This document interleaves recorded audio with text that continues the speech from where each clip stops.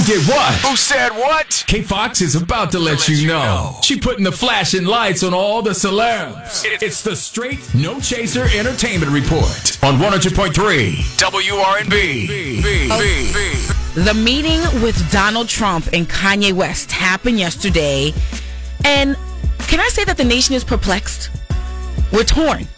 We don't know how to feel about this. Or do you know how to feel about it, Sarah? I'm irritated. You're irritated, right? Well, Kanye expressed that he feels like he's a superhero when he wears the Make America Great hat again. There was something about when I put this hat on, it made me feel like Superman. You made a Superman. That's my favorite superhero. And you made a Superman cape. Yes, that actually happened. There was press everywhere. And Kanye also revealed during that press conference that he's not bipolar. I was diagnosed with bipolar disorder. I was connected with a neuropsychologist that works with the athletes in the NBA and the NFL. He said that I actually wasn't bipolar. I had sleep deprivation, which could cause dementia 10 to 20 years from now, where I wouldn't even remember my son's name. Then we are all in trouble who work on this morning show about sleep deprivation. Because we definitely have some sleep deprivation over here. But here's the other thing.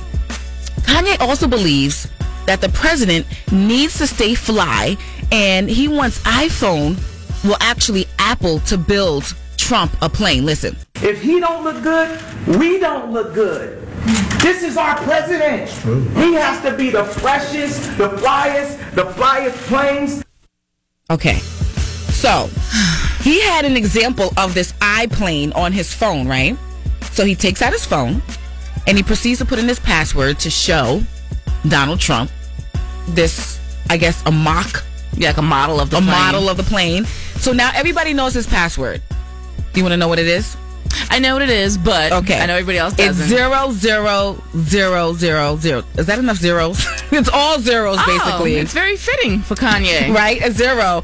And I'm sure the only way you'd be able to access that is if you actually had the phone. But that's what happened. And what if Kim didn't have his passcode and now she does? Well, he can change it. Know what I'm saying? Like, what if she never had it and she was like, You can see who he's sending out his member pics to. Right. Well, something did get accomplished during the meeting. Trump signed the Music Modernization Act. It's a copyright reform bill, and the bill intends to update copyright law for the digital and specifically streaming, and making sure that songwriters and artists receive royalties on songs recorded before 1972.